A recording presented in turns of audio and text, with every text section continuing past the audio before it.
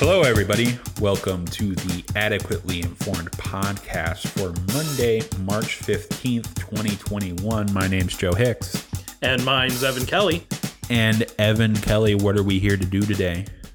Well, Joe, we're going to get down to business. We're going to discuss a couple of very important topics based on things that are going on in the world. We're going to try to pull in information and experiences from a variety of viewpoints, making sure that all of our discussion treats ideas with respect, no matter where they come from, keeping everything in good faith, doing our best to keep ourselves and our audience adequately informed. Are we going to defeat the Hun? Yes, because we're getting down to business. Right, exactly. The reference. Ha, ha, ha, ha, ha, ha. I know things. Yeah, we recognize that we are only human. We don't know everything.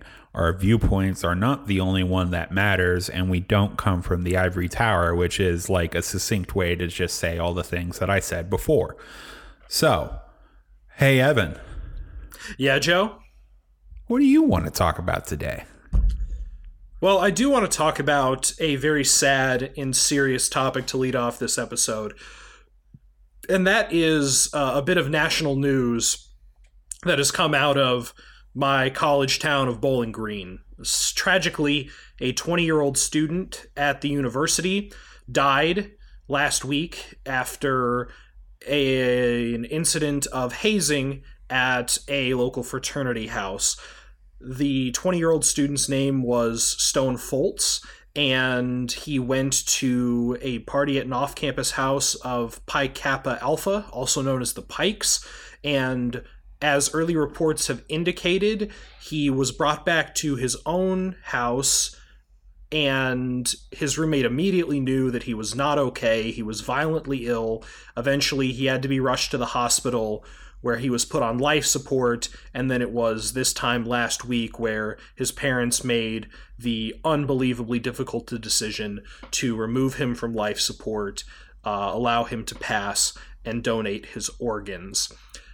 It has since come out that the incident that led to the alcohol overconsumption which caused his death was likely the result of a hazing ritual at the Pike fraternity. So this has sparked a huge uproar both on campus and around the world. I first heard about this story from an email that BGSU sent out to all BGSU email accounts.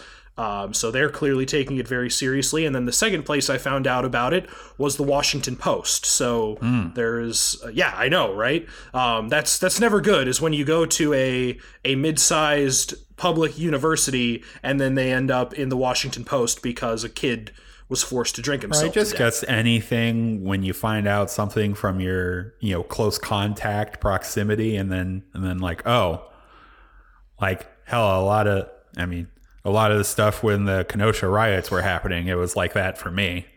Yeah, yeah. Like thing that happened next door, and I was like, oh fuck, this is getting national attention. Yeah, so I had that exact experience. So I can offer a little bit of local perspective on sort of the nature of the climate on the campus of BGSU, and then maybe we can have a little bit bigger discussion. But first of all, I would like to say that I was not in a social fraternity at BG. I was in a couple of honoraries. Well, I was in the speech and debate honorary Pi Kappa Delta, so that was a little scary when they were like, this kid died at Pi Kappa Alpha. I know, yeah, there was kind of like a breath-holding moment. But yeah, but I did occasionally interact socially with people who were in fraternities or attend parties where there were sponsorships by fraternities, and I mean it's a very heavily alcohol infused culture. That is not a surprise to anyone, but I do know that this specific fraternity, the Pikes, already had a very bad reputation on the BGSU campus for, hazing and sexual assault and that kind of stuff. Just not the most well received. And kind of outside of your university as well. I think the university fraternity conversations are always so stupid, but there's the generalization that all Pikes are assholes and just kind of shitty. Sure, that would track with what I know, and so that's good to get a confirmation there. If you're a Pike and disagree with that characterization, please email us at podcast@adequatelyinformed.com. Yeah, let us know. Call us out. But at the end of the day, I would say that the odds of this happening are low, but nonetheless it happened, and now we have had a young life cut short because he was forced to drink alcohol beyond what his body could tolerate to fit in socially and be part of an arbitrary social group that serves little to no other social function. So that's what I'm saying. Even if the risk of this happening is low, what are the benefits of maintaining fraternity and sorority culture? People talk about how there's philanthropy, which could be easily done by an explicitly philanthropic organization and not have to go through the extra layer of Greek life. I've never thought very highly of social Greek organizations. I think that they're lightning rods for inequality, and they often tolerate and cover up the worst abuses that can happen within a party and culture. I just think that they obtain a lot of institutional resources and don't give a lot back to the general community. I know that people who are involved feel a strong sense of attachment and feel like they get a lot out of it, but I don't think that on balance it's a good trade-off to continue to have Greek life be such a central part of university life, especially when every once in a while you end up with an absolute tragedy like what happened at BG. Mm-hmm. Yeah. Yeah, I remember reading, and I read the New York Times article about it, but they said that the specific thing was that the whoever's, whatever class of, fraternity people, I don't know if he was pledging or, just someone older than him mandated this, but it was like given a handle of booze to drink and had to drink it to do whatever next thing was. And a handle is a fuck ton of alcohol. Mm-hmm. It's 1.75 liters. Anybody drinking all of that in, any time that's less than a day, you're going to be fucked. And even a day, you're still pretty fucked. Mm-hmm. So, it's just way too much. And in the modern times, at where we are right now, it definitely seems kind of, what's the point of these Greek organizations, where it feels like I could conceive some history of these organizations where they really did just start out as just kind of like groups of university students, and by nature of what university students used to be like in the way back times, most of the time they were well off, well to do. So they kind of get the trappings of that. You have the house and, you pay dues and all that kind of stuff. And, if it was just kind of strictly a loose affiliation of kids or, university students who, lived together and they did things, then that would be one thing. But they get the official recognition by the university, and and then these hazing things are just real bad, and they, they're a cesspool for, partying and all that stuff, which I'm not really against, but it's it's just weird to have officially officially recognized by the university institutions that do these sorts of things. And I'm pretty sure like the philanthropy and all that other stuff came up as a way to help legitimize it and not a first principle of these organizations. It's window dressing. It's, trying to make an internal change so that an external change doesn't become necessary. And again, I know that there's a lot of people who feel very strongly about their time that they spent within Greek institutions, and it's given them lifelong friends, and that's awesome.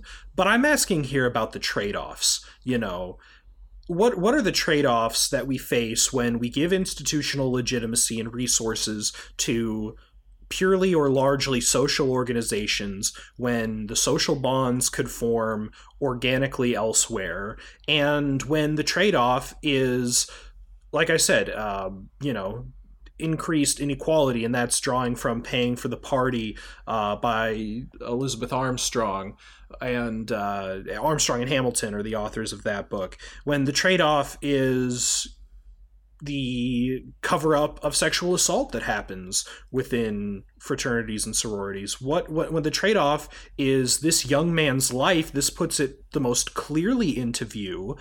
But and again, I'm sure there are certain fraternities or sororities who are really populated by upstanding people, but the broader culture does not seem to contribute anything of specific value to university life. And I'm just nervous that this is going to be a big kerfuffle. And, already the National Pike Organization said, oh, we don't tolerate any of this stuff, blah, blah, blah. You do. And the university, yeah, exactly. Yep, they do. And the university's launching an official investigation, and they suspended the local chapter, and they really dramatically took the letters down from the House. But, eventually the other organizations are going to band together. They're going to fight more important reform and oversight. They're going to say, oh, not all Greeks, blah, blah, blah, blah, blah. People are going to, the outrage is going to die down. And then things are going to go back to normal in the broader university Greek life system. And then another kid's going to die. And I just want to know, how many college students are we comfortable sacrificing to put up with this system? I think I'm at about my limit. Yeah. Well, it's also just weird that these are like national organizations. Like it would also be a wholly nother thing if this was just like one local organization and not like essentially a franchise of a social organization. Like, it like fraternities or fraternal organizations and hazing deaths, like it feels like, I don't know, tobacco companies and lung cancer, or oil companies and talking about climate change. It's like, you'll obfuscate, your responsibility and be like, we'll do something, but it's like you're not changing any of the fundamentals, Yeah, we'll have an anti-hazing brochure that we can let the chapter president thumb through, but it's not going to fundamentally change the operations and the systems in place that enable those operations. Yeah. Well, and it's also, it's just, it's weird, like, in a social organization, you do kind of, the idea of doing something where you get your licks or something isn't too uncommon, but like, it's just really, this culture that takes it to this extreme.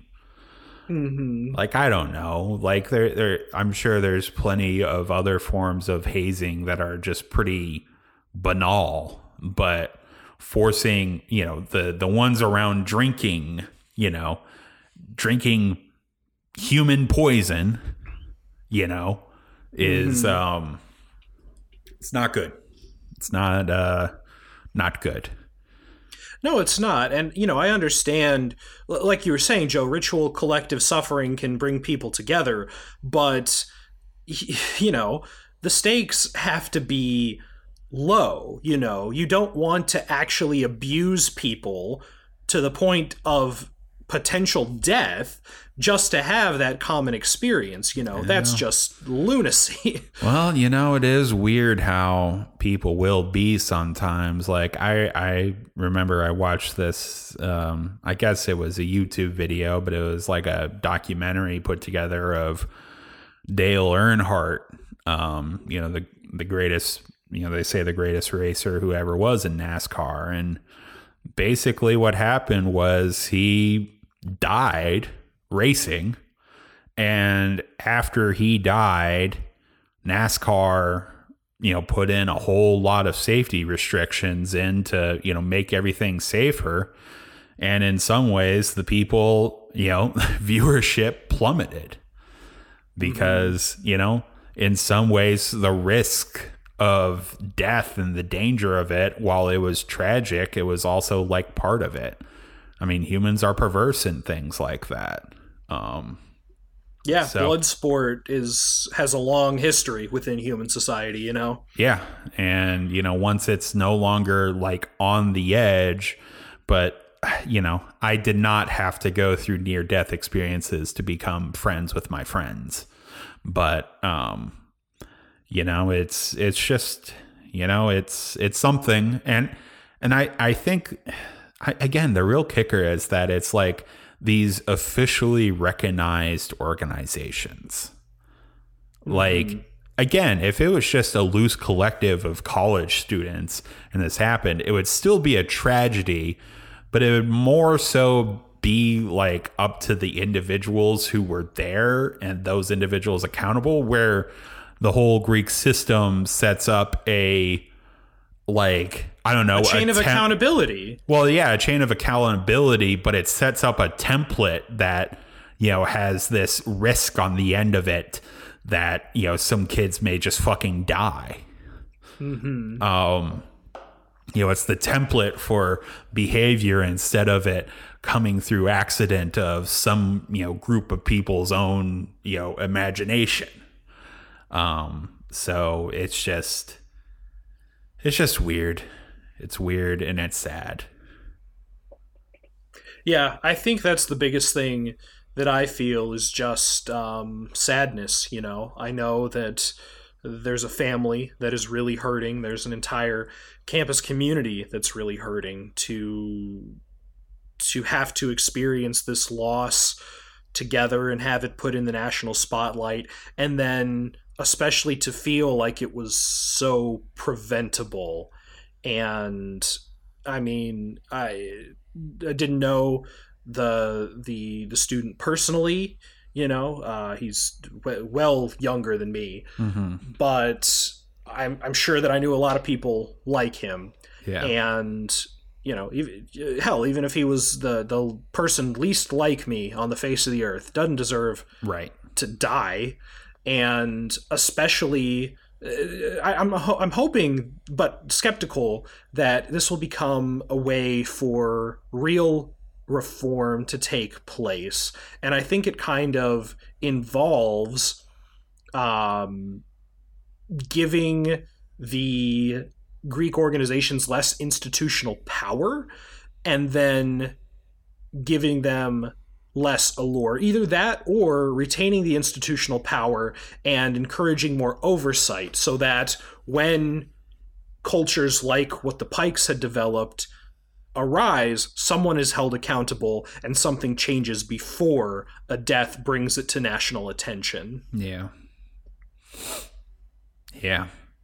Well, and I thinking of this, I'm also brought back to, I'm re-listening through the book, Malcolm Gladwell's book, Talking to Strangers, which I really highly recommend. I haven't read that yet. You think I should check that out? It's a good one. Okay.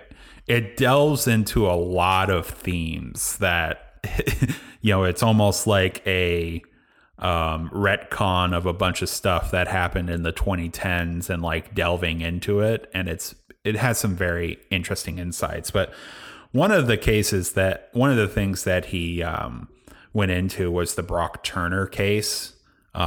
This guy who was a university student and raped a girl behind a dumpster.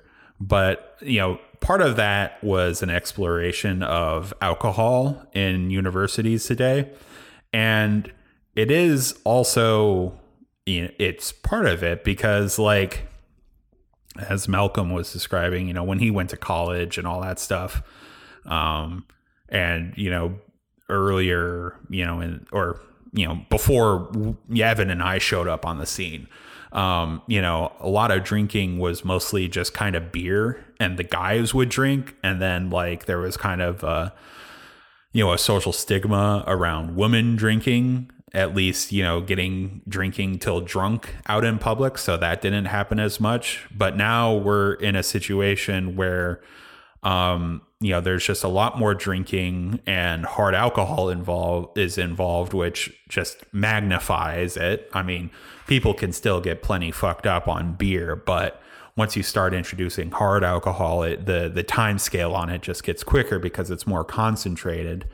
And then we're also in a world, I mean, this doesn't have to do with necessarily the hazing thing, but then also women are also out there drinking to get drunk. And, it's just the alcohol culture in college campuses these days is like, to bemoan it, it's almost like not people treat it as not interfacing with the real problems, but it does seem like there may have been a shift, and it's like not great.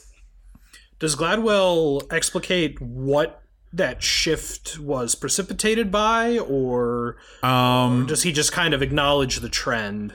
I think I know I don't remember explicitly if he acknowledges the trend of or explains the trend of beer to hard alcohol, but there are some thoughts on why women are getting, or young women are more likely to just go and get drunk publicly.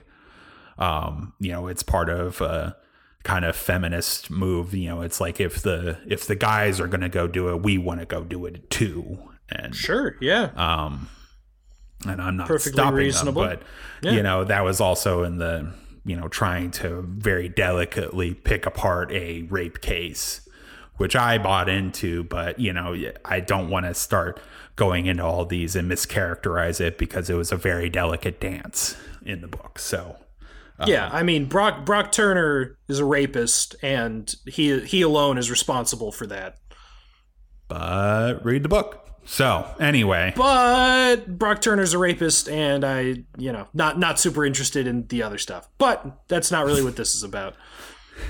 Well, now we're gonna have a showdown. No. So yeah, people dying before they should, not good, especially when they're young. Yeah. So I mean, I think I've said all I really came to say on the matter. I'm sad that Stone Foltz will no longer be alive on the earth. I'm sad that this is how my school gets national recognition. I'm sad that I don't think anything will change, and I certainly wish him and his family well as they try to pick up the pieces and live the rest of their lives. Yep. It's sad. So, Joe. Evan.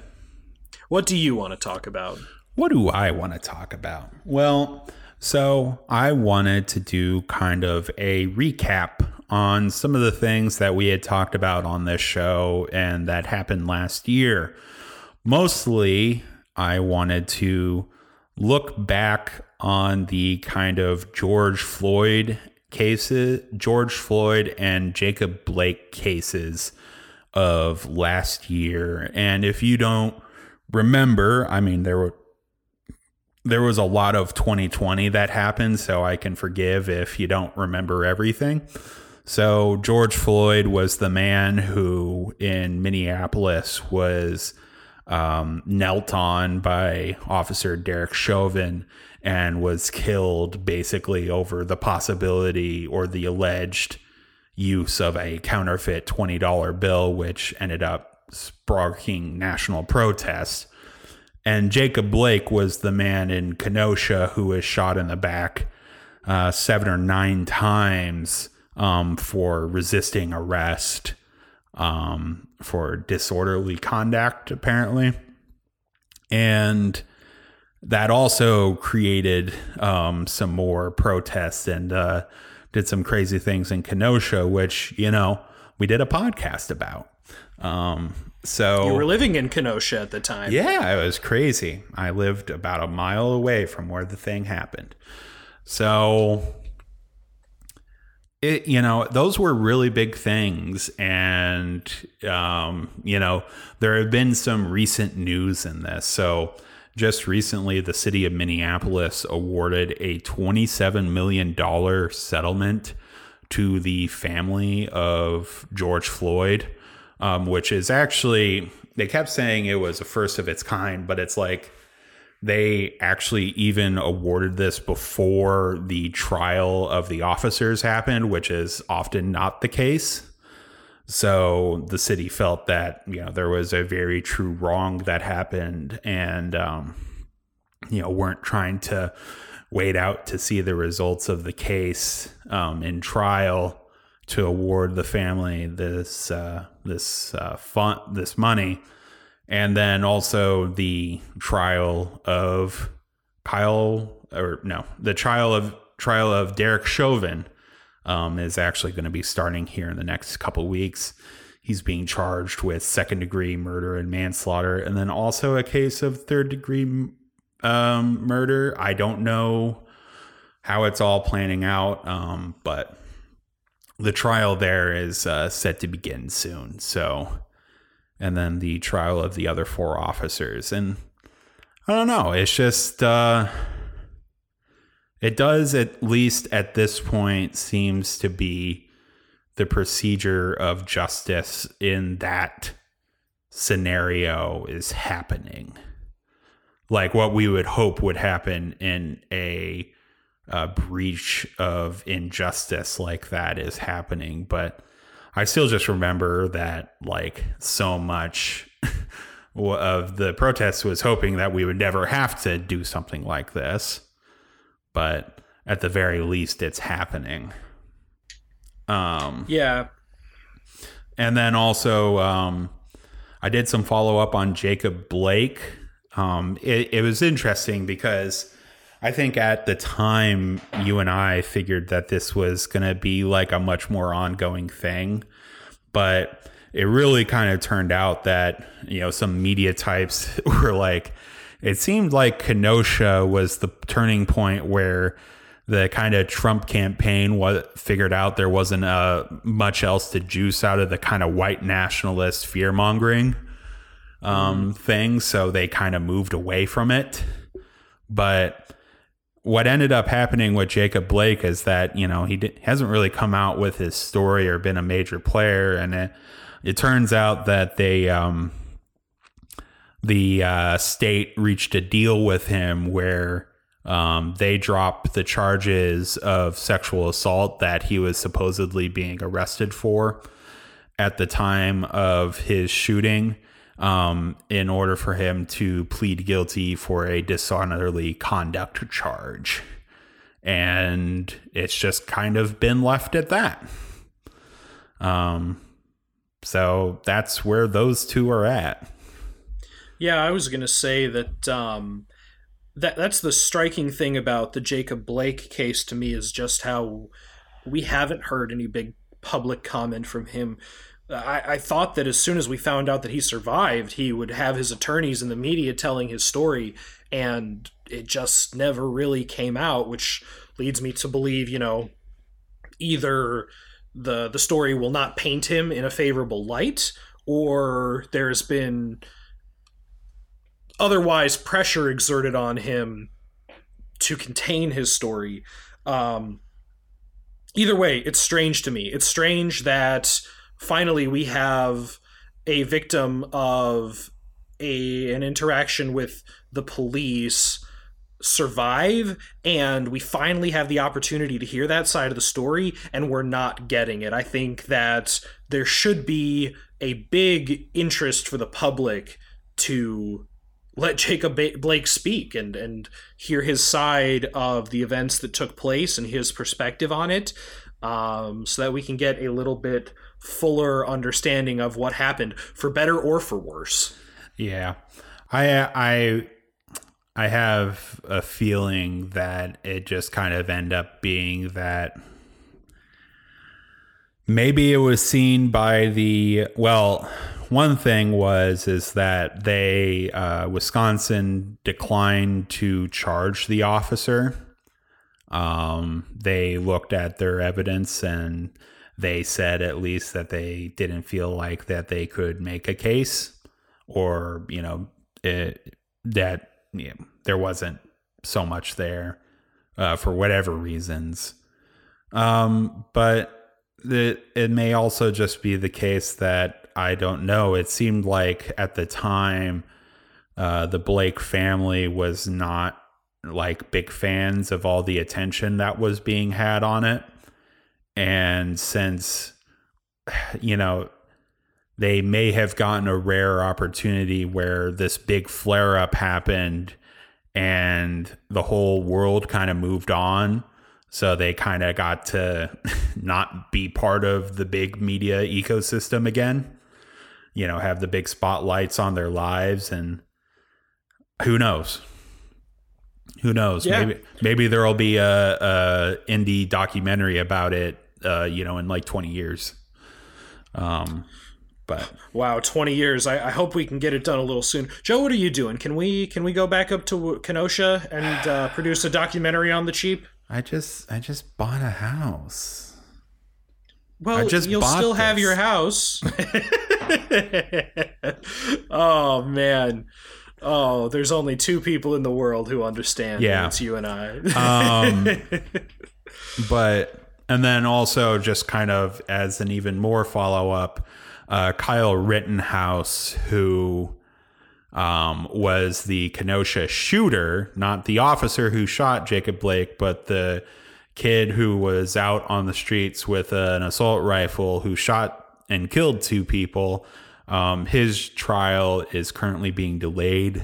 Both legal teams were seeking additional time to build their cases. So, which it's weird. That kid has become like I don't know, the right-wing media ecosystems has their own narratives, and like Kyle is he's like the cause celeb. Yeah, he's like a folk hero, or folk victim or whatever. And it was really just a weird time. Like, even being there, and people who I knew had some interesting opinions. I remember one guy I was talking to was like, these people, I have friends who have guns, and I'm like, and if they have guns, you don't really do what they, you do what they say, and all that kind of stuff. And it's like, well, does anyone just have the right to go out with a gun and do whatever they want? Nope. And that was kind of the fear of that. It was like, do all these militiamen get to just kind of have immunity? Like, are they protecting their castle when they're roaming the streets with a firearm? But I don't know. Yeah, it's just baffling to me. I can't imagine, and I'm not a legal scholar. I don't know if this is going to fly. I don't know, but I just think it's kind of impossible to claim. I showed up somewhere with a deadly weapon, and then when people reacted in fear, I got afraid and killed them with my deadly weapon, so I'm the aggrieved party who was acting in self-defense. It's bonkers. It's bonkers to me. I don't buy it at all. Well, and it's also just weird that I mean, this is pulling up old things that aren't super pressing right now, but it's like, the whole, good guy with a gun thing. I'm not comfortable with anybody out there when I see people with guns in public. Like, hell, even police officers, I see them with their gun. I'm like, oh shit, I know if they want to. If they get some whiff of something, that could just come right out, and I don't have any control over that. No, that's a really good point, actually, Joe, because this is something that happened. Remember, this was a long time ago now, but the Gabby Giffords shooting, where Jared Lee Loughner attempted to assassinate Gabrielle Giffords. There's a story from that event that is a little bit lost to time, but basically there was someone at that event who, I can't remember if he had brought his own weapon or was able to disarm Loeffler, and essentially was attempting to intervene and had a firearm directed at Jared Lee Loughner. And when police arrived at the scene, they almost shot him because they had a report that there was an active shooter, and that was the guy with the gun. Whether he was good or bad, he almost died because of it. So yeah, I understand that, if there is to be a sort of battle of a shooter and someone trying to stop the shooter, it makes sense for the good guy in this sense to have a gun. But, in the sense that we think the best way to ensure safety is to create a Wild Wild West scenario. I mean, that's the overused metaphor. Yeah. But, to put more guns in more hands and then hope that the good guys win out like they're fucking Gary Cooper, there's a real danger to that. Yeah. But, and I agree with everything that you just said, but it's weird because, like, the events of last year really got me, kind of changing my view or personal views on guns, where I still detest them. And I believe that, society would be so much better if we didn't have them. But it's also like, I don't see that big radical shift happening. And I am very uncomfortable that seemingly the people who I very much disagree with are the ones with the guns. I remember the armed people who took over the Michigan state capitol last year.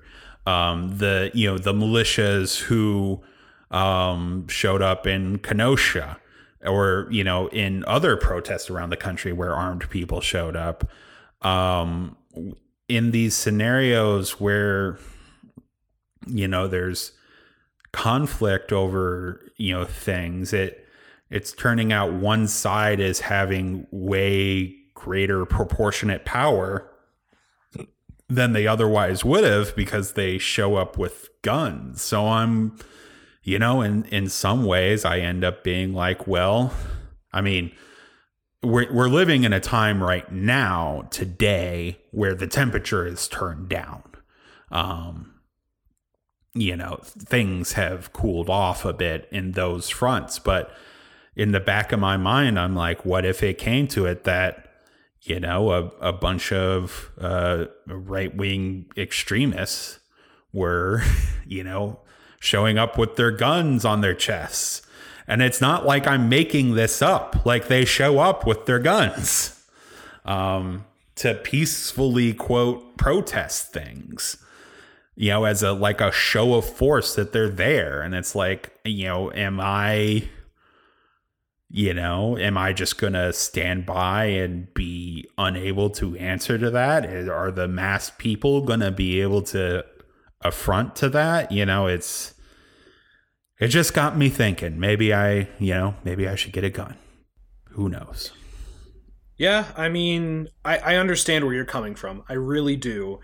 And I think it just boils down to how realistically you assess that threat, and then what the response you think is that's the most justified. And I think that there are so many variables that factor into that I don't have a good personal stance on it, and it's one of the cases where I think I have to take myself out of it and say, shit, I don't know, punt. But like I said, I understand what you're saying and where you're coming from. Well, and I don't even like that I'm reaching this conclusion, because then in a way I'm validating the concerns of the people that I disagree with.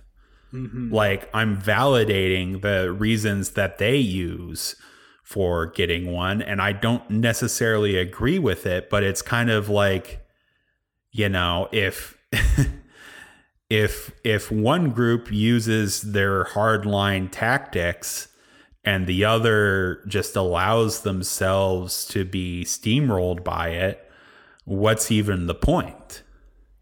Well, this is the classic arms race dilemma, right? It's, no country theoretically wants to have to use nuclear weapons, but if my top rival has nuclear weapons, I got to make sure that I have a deterrent. And I think it's certainly sad and certainly cynical to apply that same logic to your own countrymen when it comes to the personal decision of gun ownership. But again, I cannot tell you that it's invalid. Yeah. It's just, you know, I think it's absolute lunacy when people say, you know, they're like, the federal government ain't going to take my guns. And, you know, it often seems like the only thing that they would use the Second Amendment rights afforded to them to protect the right that is gun ownership. But, you know, but then again, it also seemed like they used it to, I don't know, try to assert the right that they have the right to go and sit down at a Chili's during a pandemic, which was a weird chapter of last year. Yeah. So it's something where my thinking is not concrete, but it is definitely not where it was 2 years ago. Mm-hmm. It has evolved, and I don't know. Again, we're just kind of in an arms race, and it's like, what do we do? Do you de-arm and make yourself the person who could be preyed upon? And I don't know. And my first principles do not clearly guide me in this situation. Mm-hmm. Well, I guess maybe my overarching thought on it is, what keeps us safe really in the world is social trust and social cohesion.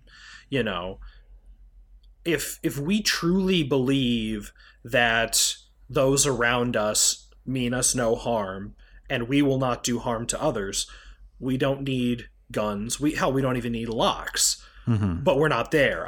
That's not the world in which we live.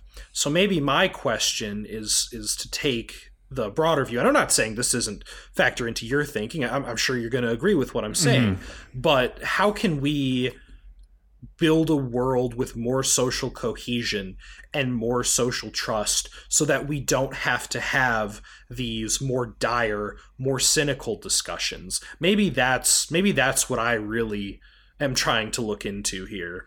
Yeah. Well, it also helps when the chief divider in the country doesn't have Twitter anymore. That's been something that we've it's something we've been remarking on. It just feels like the constant level of hair on fire has gone way down. Yeah, we've had time to put it out for a bit. Yeah. Yeah. But yeah, and it's also just, I don't know, interesting, ever since those events that I recapped on, there was the defund the police movement. And I think today I'm even kind of a little bit further away from that conceptualization than I was back then. I definitely believe that there is a social value to policing, but that the ways that it has been going on in the United States are not great. but like, I don't believe that the project of less money for police nets greater social outcomes. But then again, I'm not one who I don't have a very clear path forward. But I mean, even the places that wanted to do it, I mean, Minneapolis had voted that they were going to disband their police department, but that just fell away. They kind of, once it became that they actually had to do the details of it, it just kind of fell apart, and has been stalled. So I don't know if that's ever going to happen, but I don't know, it's like, it's weird, the whole criminal, because we want our officers to not do the nitpicky things. Like, we all hate getting pulled over for, having a tail light out and, feel like we're getting roughed about, if you just given warnings for things like that, solves most of our ills. And then also officers acting out in ways like Derek Chauvin did, and the officers who watched, like, just escalating way too far for the offense, the alleged offense that George Floyd committed.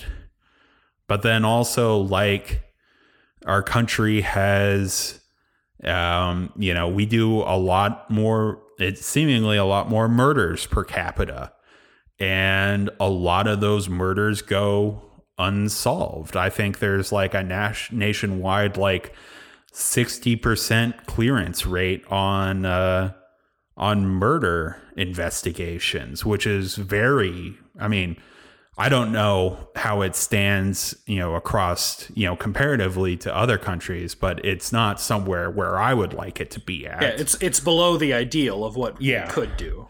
And, and there's a lot of things having to do with, like, sexual assault. Like, it comes out all the time. This is a story that happens a fair amount, like, where there's someone is sexually assaulted. They do the rape kit. The rape kit doesn't get ran through, so they don't actually get the guy, and the guy goes and does a whole bunch more rapes afterwards. And, I don't think that's necessarily a question of enough police or too much, or, at least in that specific scenario. But it's like, it seems like policing just needs the eye of the modernization that a lot of realms of society have, given up to, but it's kind of been resistant. And police, it's police unions are part of that, but then it's also pay packages for,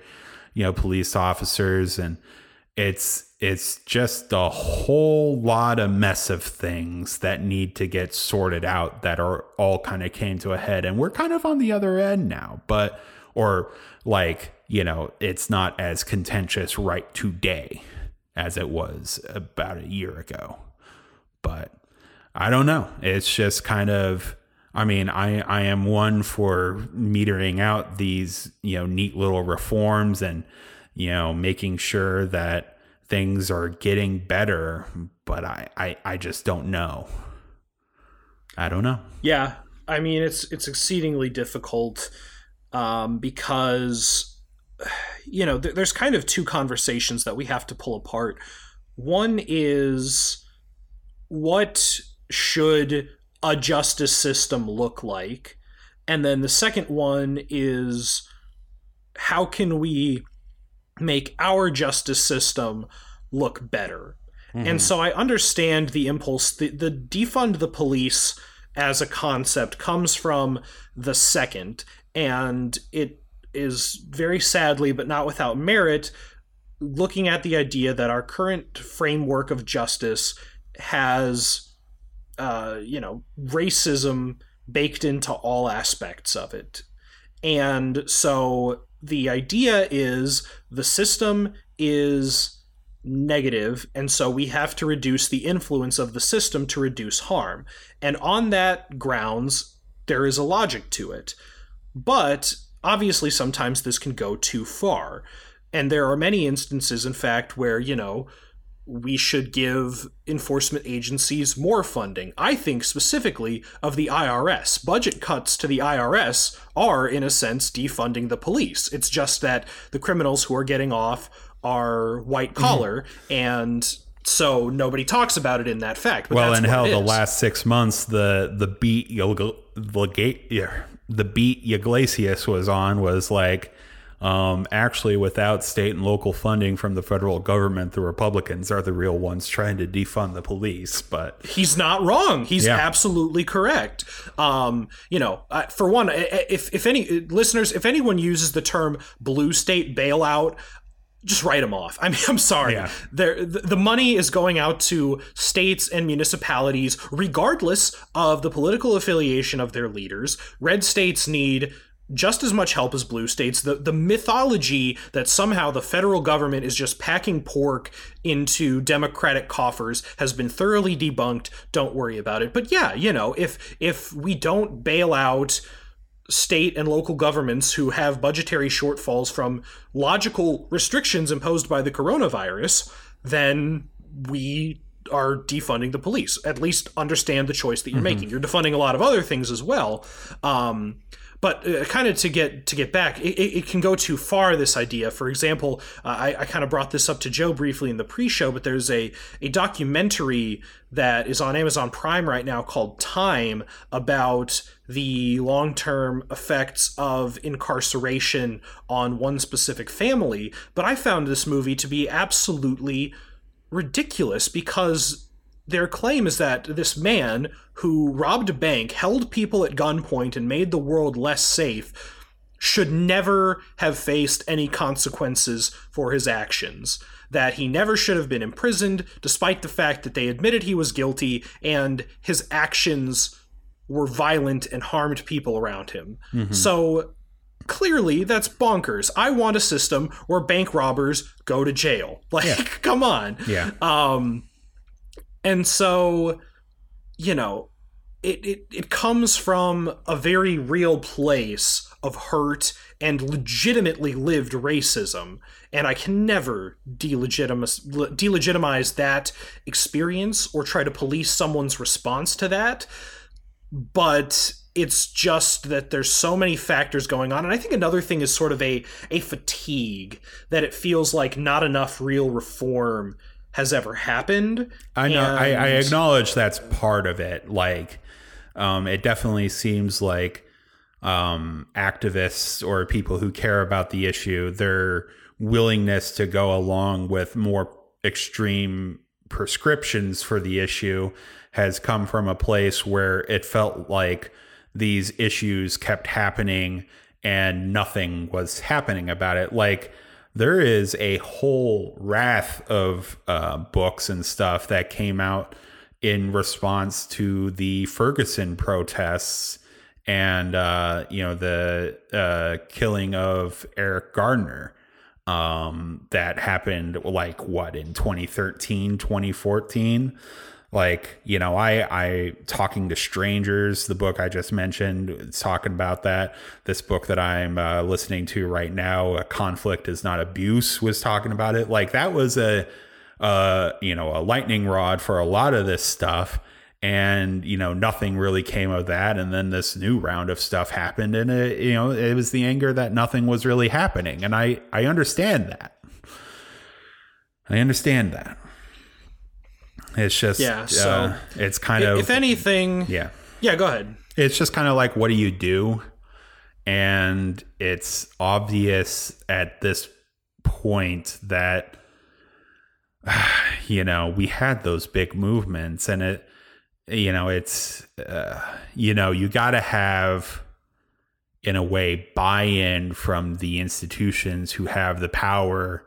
And right now, the institutions that have the power in respects to those arenas are not bought into your ideas and are actively offended by a lot of the activists speak, which I don't feel is super valid, but it is at least valid in their own existence. And it's also just to kind of incorporate a little bit of what's going on in my community. So, the city of Indianapolis, the city county board, because that's kind of how our government works, is that it's Marion County and Indianapolis, so it's kind of it's like a joint government. They passed legislation that would give civilians majority control of the police oversight board, but the state lawmakers are currently working on legislation which would reverse and overrule the local decision and make it so that civilians cannot have majority control of police oversight boards. So it's just tough when there are so many conflicting and at times overriding political interests that even if a community wants to make a change, if their state government disagrees, they can just overrule it. And that's something that I'm learning happens a lot in Indianapolis, because we're a solidly blue city in a solidly red state, that the state guys always just try to fuck with us and like just undo whatever we decide to do. So that's annoying. That's going to be fun living here and trying to organize politically. Yeah, more to the point is that, what do we need? Do we need a federal guideline that overrules even what the states can do? Maybe, but what does it look like? There's not consensus. Well, and this also stems back to conversations that we've had before where the United States system of government, like nobody would just kind of naturally think up of our systems for things as we do it today, with this like really unorganized power structure between different jurisdictions. Like, not to say that the whole thing is rotten, but it's kind of crazy that we give the authority to administer state law to local governments, and then like a local government can make a decision, but if like the state government doesn't like that, then they can pass a legislation that says nah. And it's just weird. Like, you would think that state law would be administered by state law officers, but it's not the case. I mean, there are sheriffs, which are to the county level, but even then, and there's a lot of talk that, sheriff, offices don't have as much of an issue because the sheriff is elected. In some ways, they're still held accountable, where police chiefs are appointed by the mayor, and there's kind of this ambiguity. But then I also go back on my, the Democracy for Realists, and the kind of, somebody else put out a thing that was like 10% less democracy, but it's like,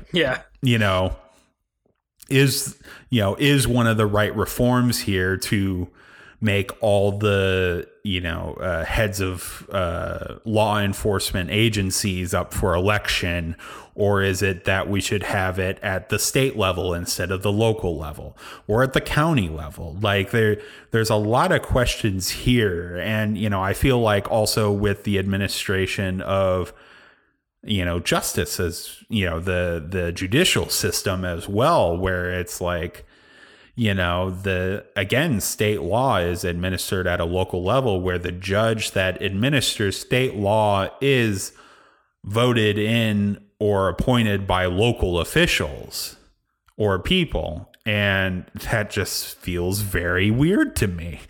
If you think about it conceptually, like, there's a way back time where, it was hard to get between locations. The state governments didn't have a whole lot of power or, ability to assert power, capacity. So, it made sense to, nominate the guy locally who would best be able to judge things and, would be able to have, insights into the locale and better be able to administer justice.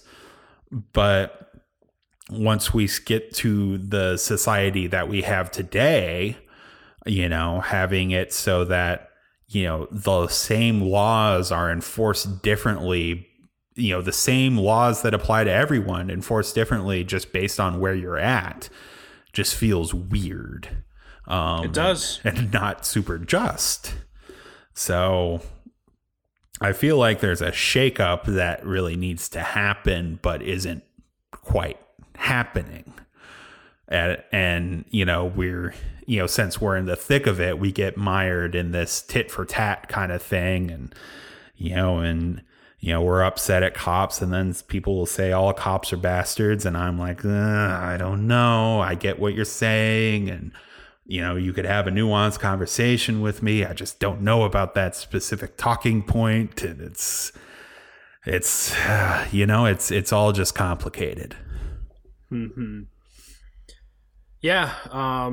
It is good, I think, though. I appreciate you for bringing this all back up, Joe, because I think that a year ago there was just so much emotion, and there still is and should be, but I do think that we're both able to be a little bit more clear-eyed, evaluating things with the benefit of some hindsight and some context. So I think what we're both kind of saying is don't know a whole lot still.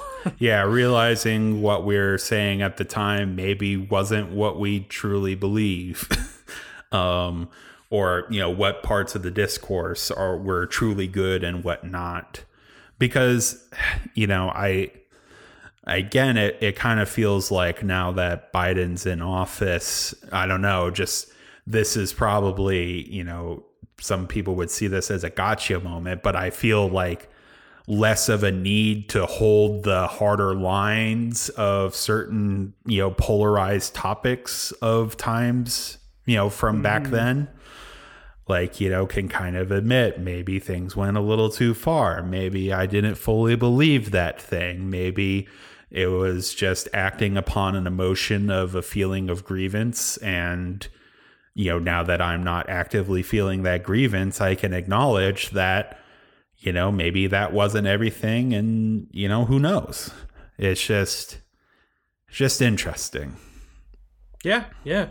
Hopefully you all find it interesting. Otherwise, you may have turned us off by now. Yeah, I feel like my recap wasn't too structured. It may have been a little boring, but, here we are. Hopefully this discussion was good and lively and, at least pique your interest. But I know this is a topic a lot of people feel very passionately about, and it would be interesting to hear your point of view if that's something you would be willing to share, listener. I agree. There are 13 of you. Somebody has an opinion. I mean, you've probably all, participated in feedback, which we appreciate. But, it's kind of now that things are turned down a bit and we're not in the thick of it, it's kind of like, well, what are we actually going to do?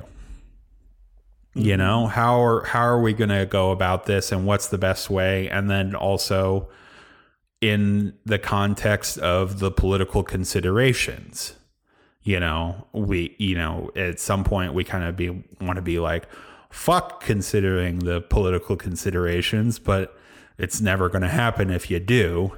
And, even in a case where, we keep coming back to this in a place where the authoritarian real orange man bad scenario and mobilized many people who are mostly on everyone who could be on the kind of democratic side, it was still a narrow victory.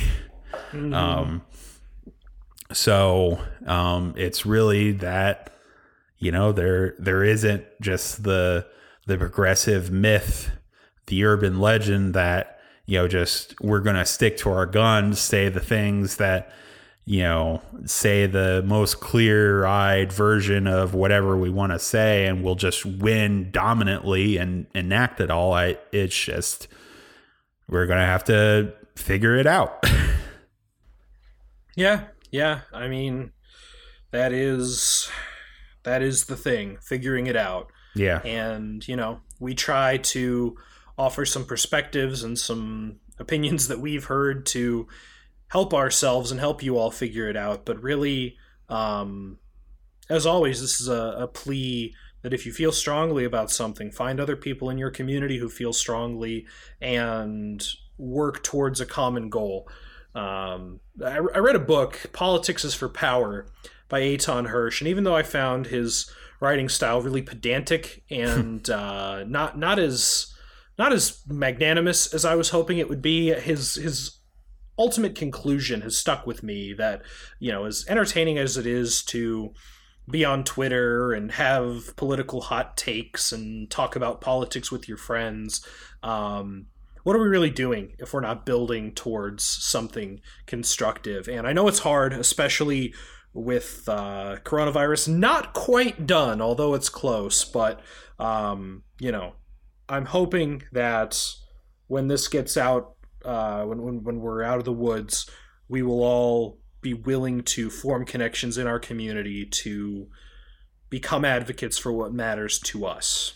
Yeah. Yeah, hopefully we can do that. So, Evan, you got anything else you want to say?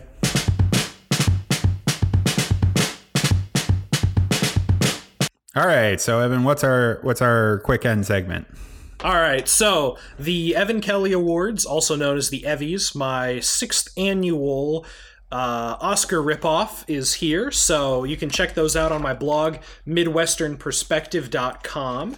Or find it on Facebook. Y'all know me. But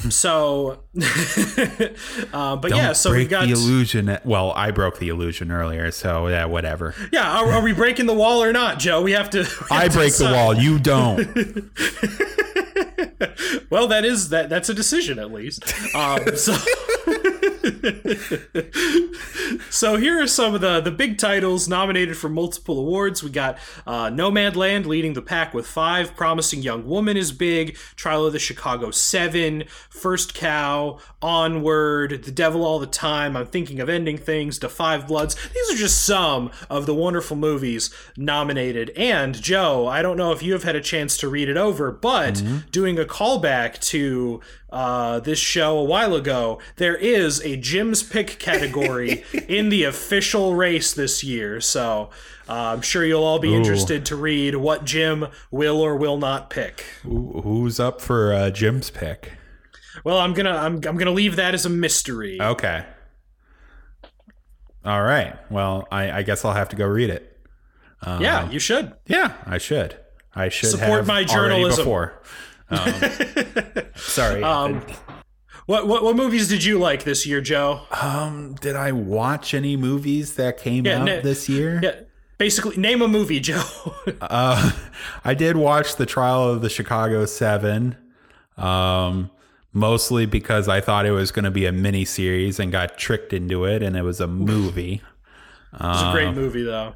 I liked it. I feel like it could have been a mini series, but whatever. Aaron Sorkin does not work in mini series. He works in series or movies. Series or non-series. Yeah. Let me see. 1917 was the year before, right? Technically, you probably saw it in 2020, but it was part of the 2019 cycle. Well, that's my problem, is that I watch everything. I don't watch anything new. 1917 is a great movie, though. I mean, I won't try to stop you there. I listened to the song No Time to Die, which was the theme for a James Bond movie that didn't come out in 2020, but was supposed to. Oh, man.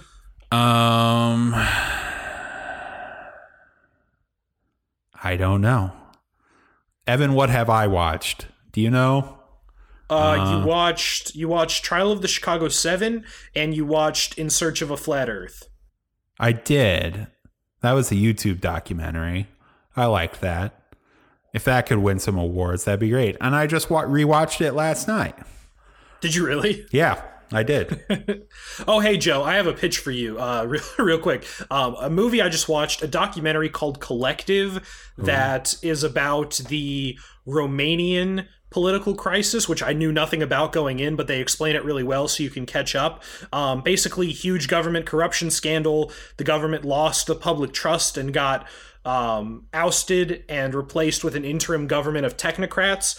And then sort of the journalistic and political implications that arise from this scenario are chilling and speak to basically the myriad political crises that are going on all over the world right now, I think you would get a lot out of it. Was this about was this in the 90s?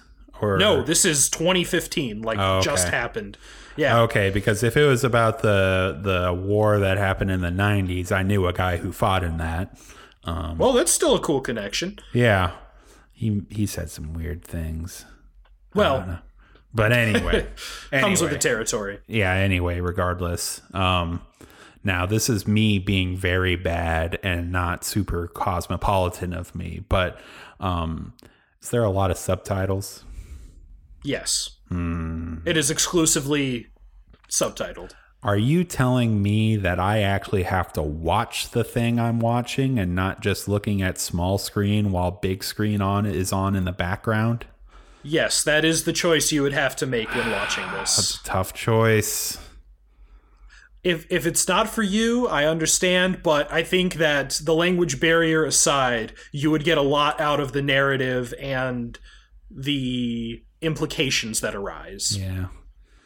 I wish I could just... I'm back to kind of being like phone bad, but I don't know what to do with myself about it. Like... I don't know. It's just, I don't know. I mean, this is still, keeping this end segment going, but I don't know. Like, I want to put my phone down, but then I feel anxiety when I don't have my phone. I know. Yeah. But every once in a while, I'll I don't know. It'll happen where I forget my phone in my car, and and I go and do something, and it's kind of nice, but then I'm also on edge, it's kind of like there's an American Dad episode where Roger gets this magical ability to see in the future, and then the family becomes reliant on him and won't do anything without consulting Roger first. And it's kind of like that, but with my phone. It's this vague notion that I need to be available and respondent at all times during my awakenedness, and that if my phone is away from me, that's going to be the one moment my mom calls with an emergency or work, or whatever. I get a cool insight and I gotta tweet it right now, or just anything. And I'm... Well, what does Cal Newport call it? The hive mind? Yeah, the hyperactive or hyperproductive hive mind. Yeah. Yeah. So it's just, I want to put it down. I want to not be part of it, but then also it's so linked up to how I, and we, experience this world today. And it's tough. I don't know. This whole podcast it's tough. We don't know. That should be the new name of the show. It's this is Joe and Evan. It's called Tough. It's tough, and we don't know. But we're going to try and talk about what we do know. And what we know about is enough to think we're adequately informed. We did it. We got full circle. Yeah. So thanks, Anthony, for the music. Thank you for listening. I'm Joe. I'm Evan. You've been adequately informed. Or not? Huh?